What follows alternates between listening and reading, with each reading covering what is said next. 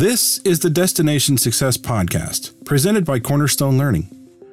In every episode, we'll bring you thoughts, insights, and solutions for enhancing your performance environment and increasing employee engagement. Hi there, I'm Vince, and I'll be your narrator. This week, we're going to talk about personal performance, leading it in a lagging performance management environment. Related fun fact of the week. Peter Drucker first used the term management by objectives in his 1954 book, The Practice of Management. While the basic ideas of MBO were not original to Drucker, they pulled from other management practices to create a complete system.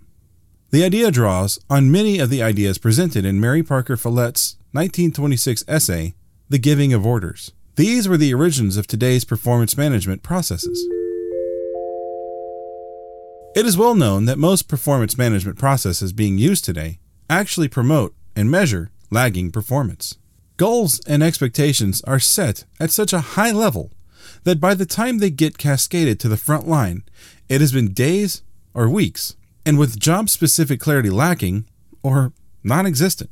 Then the measures of that performance are reviewed, either annually or semi-annually, where little can be done to accelerate performance or intervene until it is too late to have any meaningful near-term impact. It is almost set up for failure in today's constantly changing business environment, where these goals are always a moving target throughout the year and can be completely irrelevant by the time they are actually discussed.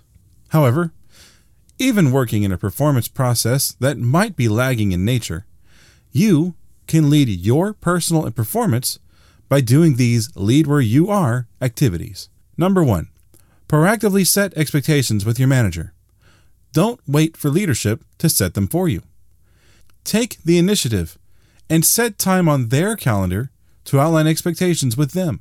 Set what your manager can expect from you as it relates to your daily performance activities, team contributions, personal behaviors, etc., that will enable positive and sustainable performance results, no matter what the specific goals might end up being as they get cascaded to you. Number 2, set 20 to 30 minutes every 3 to 4 weeks with your manager to proactively lead the discussions on your performance results and how well you are delivering on the expectations you set. Highlight your areas of success and have a plan for closing any gaps that might exist. Number 3, create or update a personal leading plan that specifically enhances your eligibility, technical competencies, suitability, personal behaviors, and your viability, personal and team impact. Gain continuous performance feedback from others on your areas of strength to leverage and areas for development. Talk through your growth progress during your regular performance connection meeting with your manager each month. To lead your performance, control what you can, and as a result, begin to influence what you can't control by your performance success. Don't let lagging performance management processes hold you back from leading your own performance. Thanks for joining us today. The Destination Success Podcast is a production of Cornerstone Learning. We bring vision and focus to an evolving management model and extend leadership and impact to every employee. We partner with you to enable success. We'll see you on the next episode.